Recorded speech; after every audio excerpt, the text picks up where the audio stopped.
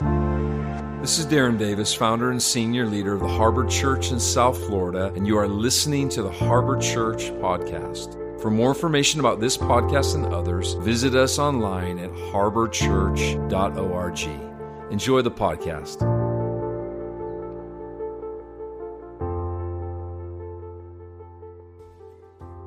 Hey, welcome to Harbor at Home. What a joy to be with you in your home. I hope you've gathered your family, and maybe a few friends and neighbors, because this series is really designed for conversation. It's designed for answering some of the questions as we address some of the foundational elements of New Beginnings. I love that title, New Beginnings. And so my name is Alan Platt, and I am a friend of the Harbor. As a matter of fact, you partner with us in our ministry called City Changers. And I thank you as a ministry for investing into leaders all over the world as we have the privilege to minister to them. But today we're talking new beginnings. And when I was asked to speak about new beginnings, there was a particular scripture that came to mind that differentiates between what Paul calls the old man and the new man. And the key to that transition is Jesus Christ. And so I want to read a portion of scripture in Ephesians chapter 4, as we read verse 20 to 24 in the New King James Version. He says, "But you have not so learned Christ." It's as if Paul is saying, you've made a discovery. You've come to a revelation of who Christ is, and that now deeply affects your life. He says, if indeed you have heard him and been taught by him, as the truth is in Jesus, that you put off concerning your former conduct the old man. That includes the old woman, the old identity. That identity that was formed by the disobedience of Adam, that affected us all deeply. The Bible says Jesus Christ has engaged in the lineage of Adam. He became the last Adam so that he could reposition our identity, because his obedience far surpasses and outperforms the disobedience of Adam. He says, this old man grows corrupt according to deceitful lusts, and you need to be renewed, he said, in the spirit of your mind, that you can put on the new man, which was created according to God in true righteousness and holiness. You know, when we think of Christ, we think and recognize that he was very different. He represented this reference of righteousness and holiness. It's interesting when we look at the life of Jesus, we see everything he did was different. When he spoke, it was different. The people said, you know, he speaks differently. He speaks like one that has authority. It was as if they were saying, you know, there's something about his words that penetrate our heart, that have something of an appeal on our ears, our wanting to listen. His words brought comfort and encouragement and truth. He spoke differently. When Jesus prayed, he prayed differently. The disciples listened to him praying, And they recognize he's not just praying some religious prayer. He's actually speaking to the Father. And they come to him and say, Lord, would you teach us to pray? And then he says, come here. I'll teach you. This is how you must pray. Our Father. He introduces them to a relational connection with the Father. It was a radical notion in that day to call God your Father. As a matter of fact, that's why they wanted to kill Jesus. Because they said, you're making yourself equal to God. He was different. When Jesus was confronted with circumstances and crisis and these circumstances threatened him, he was never anxious. We never see him becoming flustered and uncertain. It was as if he was aware that God, his Father, was with him. So telling when he's in this boat and the storm comes up with seasoned fishermen, and they get anxious about the storm, Jesus stands up, addresses the storm, and the disciples look at Jesus, and their statement is, what manner of man is this? He's different. One of the things that are really different about Jesus was the fact that the Bible says he was a friend of sinners. Now, that messes with my mind because here is the most holy man that ever walked on the planet. And the Bible says sinners wanted to hang out with Jesus. Some translations say he was a friend of some very bad sinners. It seems like you get sinners and then you get very bad sinners.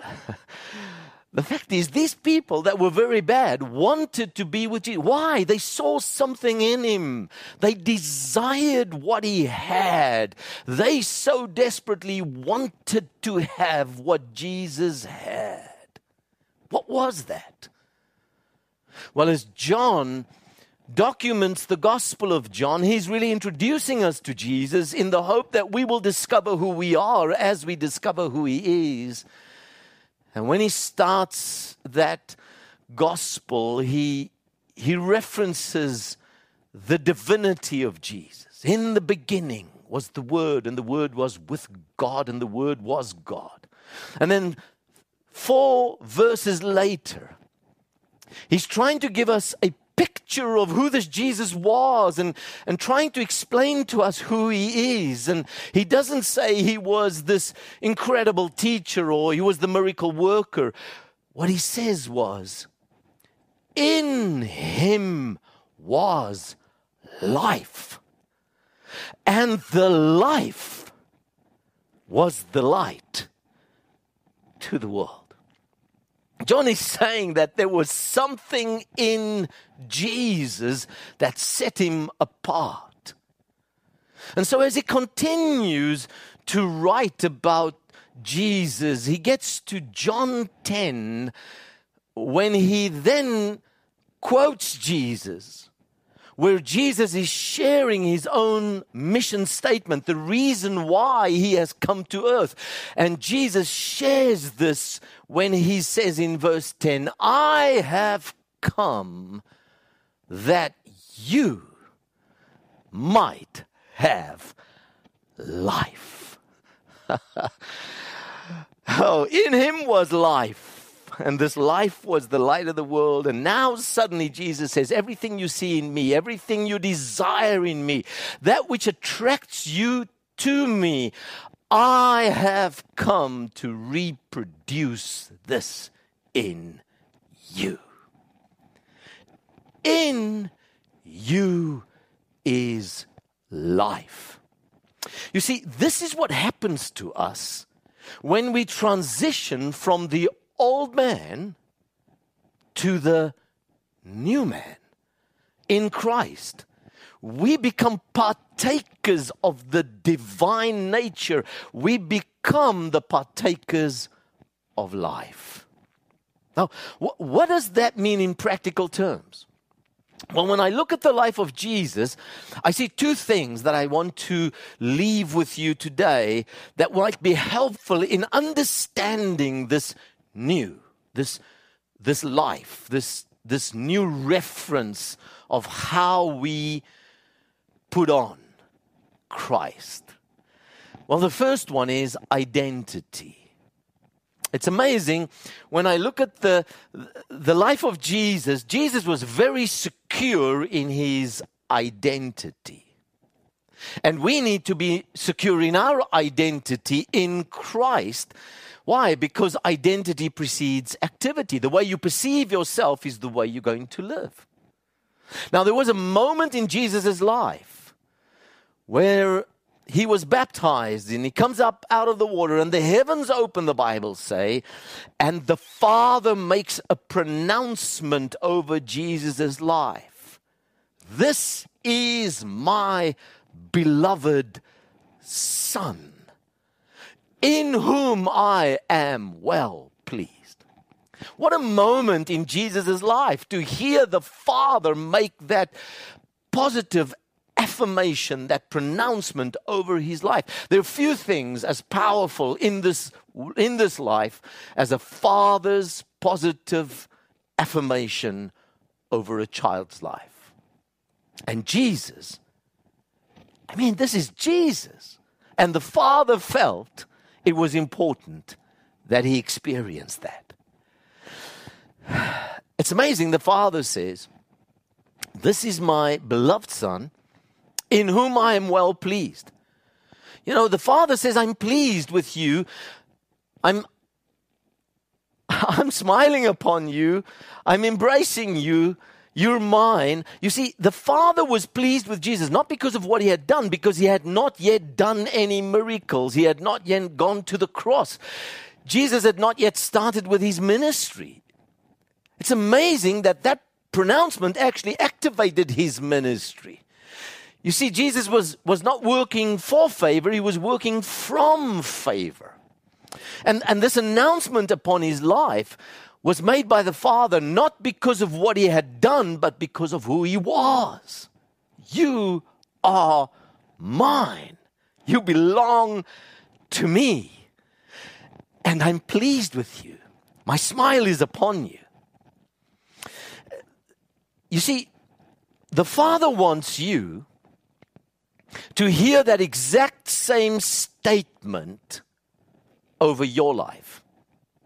And John wants us to understand this. So as he writes the Gospel of John, he gets to verse 12 of the first chapter and then makes this statement. He says, "For all who have received him," all that received Jesus,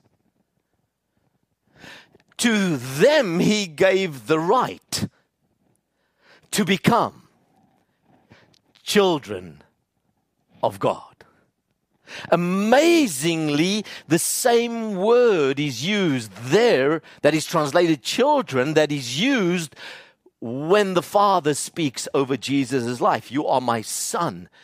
It's this word that Darren spoke to you about last week, the sonship, the inheritance, huios, this recognizing of a full, mature son. And here's what John is saying. If you receive Jesus, the Father speaks over your life and he says, "You are mine. You belong to me. My smile is upon you. I'm pleased with you."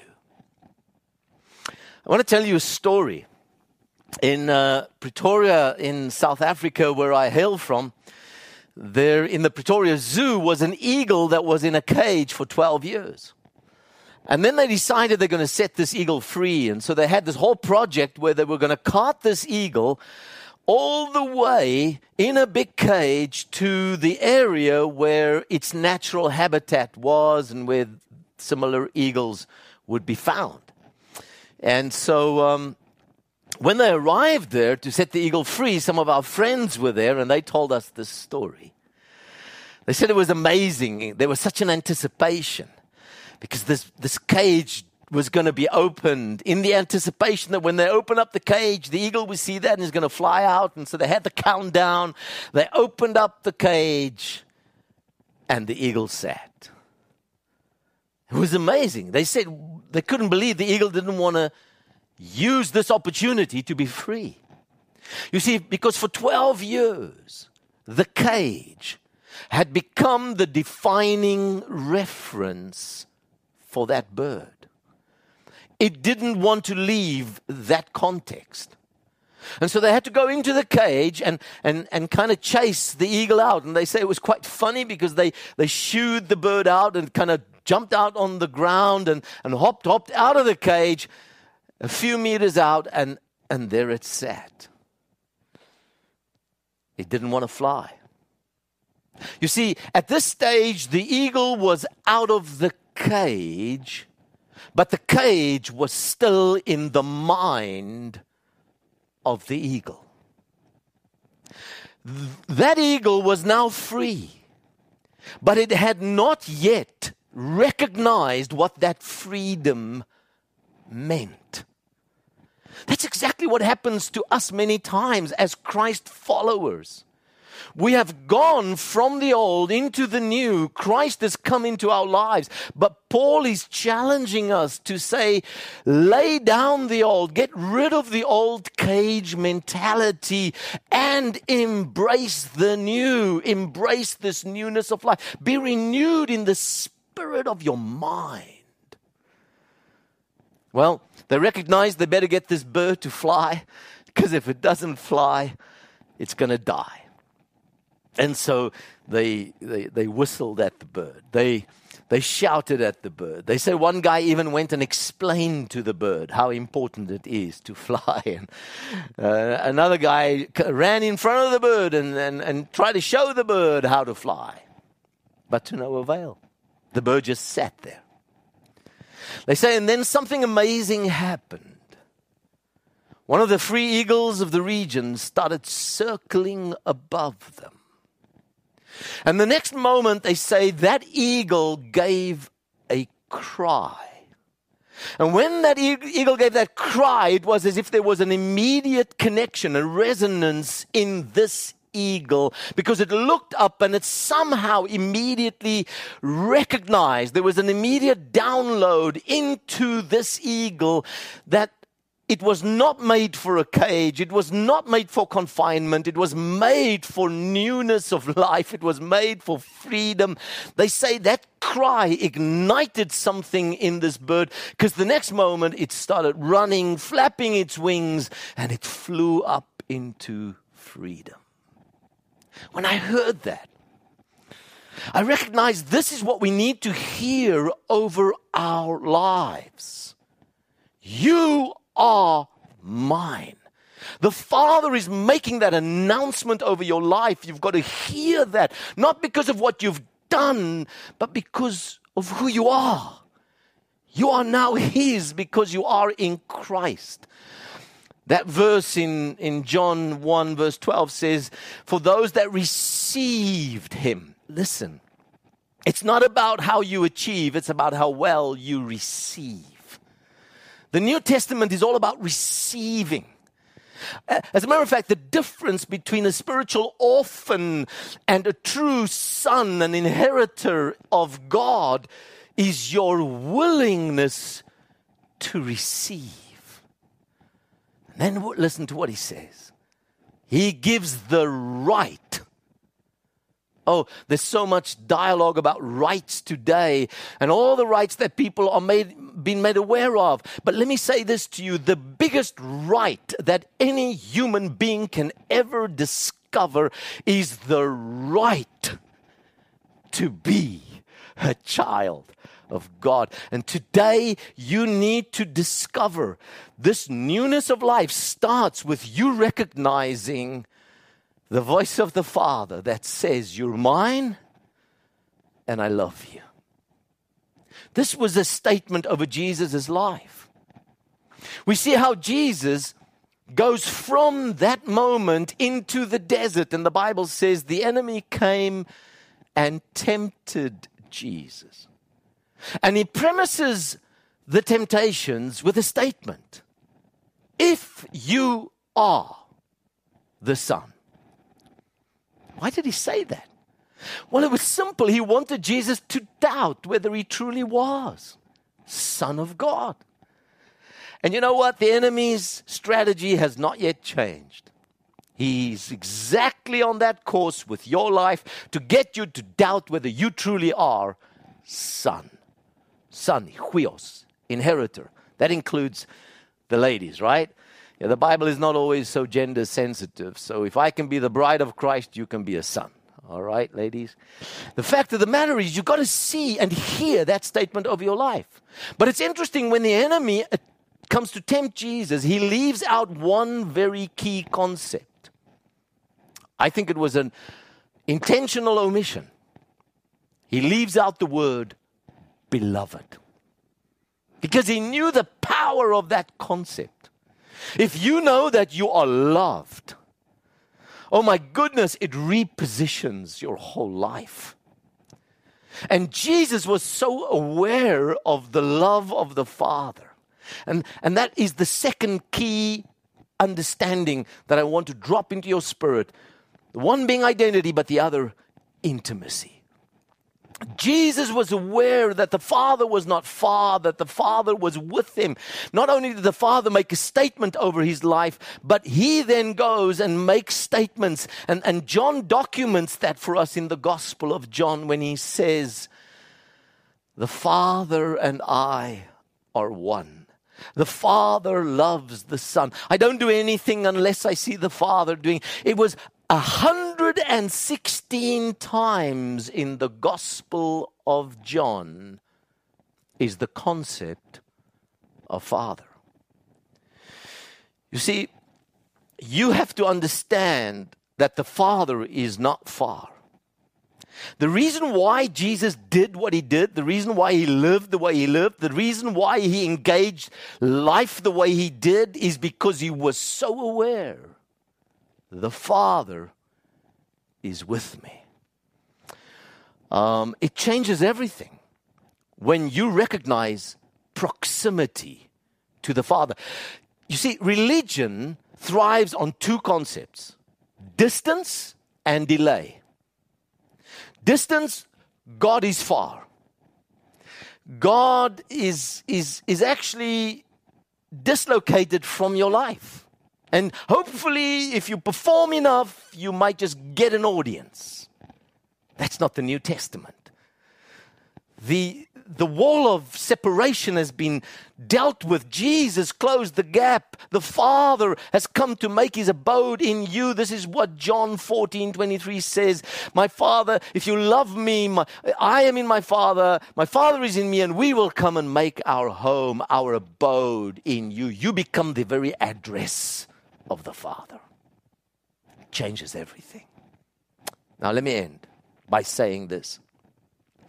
When you recognize who you are and that the Father is with you, it changes the way you live. It'll change the way you speak.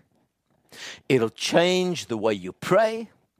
It'll change the way you respond to crisis and circumstances.